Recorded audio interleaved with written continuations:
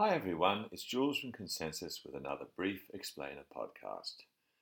As always, our Brief Explainers take an element of debating or speaking and explain it simply with tips and takeaways for you and your students.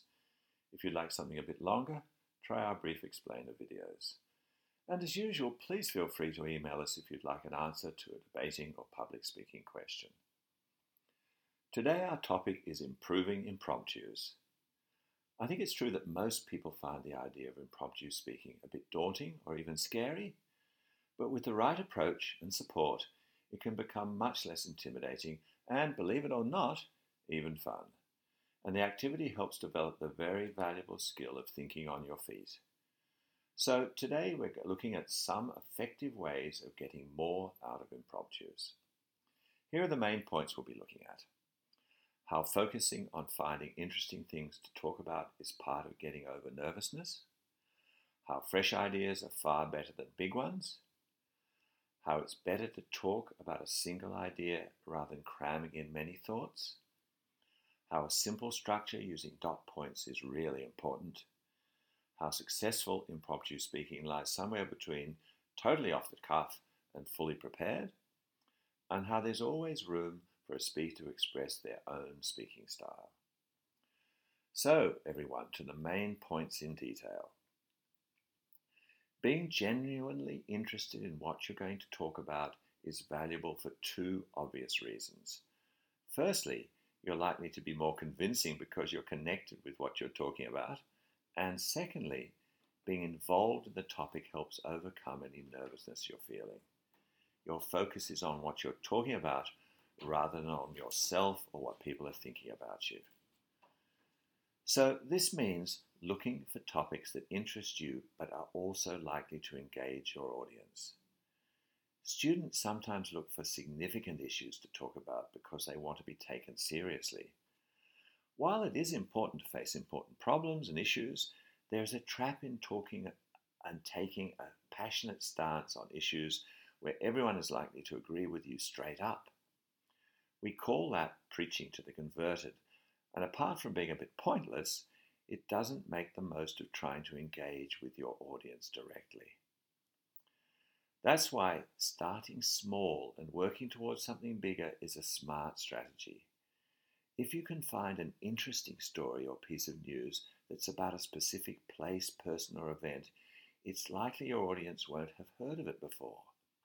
If the story appeals to you in a way that you think others can enjoy too, then you're right on the right path. And because most stories have wider implications, you can usually draw conclusions that are more important than the story itself. That makes a more compelling way of talking about important things. Fear of not speaking to time creates a tendency to try to cram in as many things as possible that relate, however distantly, to your main idea. It's far better to think through the main idea in ways that take your audience on a consistent, connected journey. The speaking times for impromptus are always quite short, so there's no reason to panic and try and cram things in. It's better to concentrate on your main idea and do it well. That's also why looking for a structure for your impromptus is helpful. Thinking about how to organize what you want to say isn't as hard as you might think. All that's involved is working out an introduction that sets up your idea, then finally a way of drawing the idea to a close that cleans it up and ends it in a convincing way. Why the topic matters, why your idea matters. In between, you fill in the details of substance about the story and why it's interesting. Using dot points with key words and phrases that remind you of where you're going actually works much better than trying to write out the speech in full and being rushed and not even completing it sometimes. Getting used to structuring impromptus using dot points may take a while to get used to, but it will work much better in the end. Preparing for impromptus effectively involves keeping tuned into the news for stories that capture your interest and imagination. In this way, you will have things there in your head that you'd want to talk about without having to do it totally off the cuff. But because topic phrases are often given to you in speaking competitions, It's not advisable to prepare those ideas so much that you have a fixed plan. Adapting your ideas to the topic is a game that becomes more fun the more experience you get.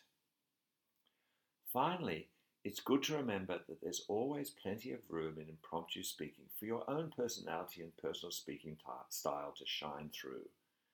As long as you remember that you're engaged in a conversational speaking activity and not a lecture or a drama performance, you can develop your own style. Now, for a couple of common mistakes. Polite introductions and thank yous are totally unnecessary in impromptu speaking and waste time that can be used making your point. While sophisticated language use can be powerful in impromptus, the overuse of rhetorical questions and empty fancy phrases should be avoided. It's better to be direct and simple to carry your meaning over.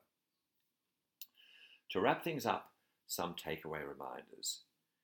Tuning into the news for interesting stories is the best preparation you can do. Fresh ideas are better than big ones.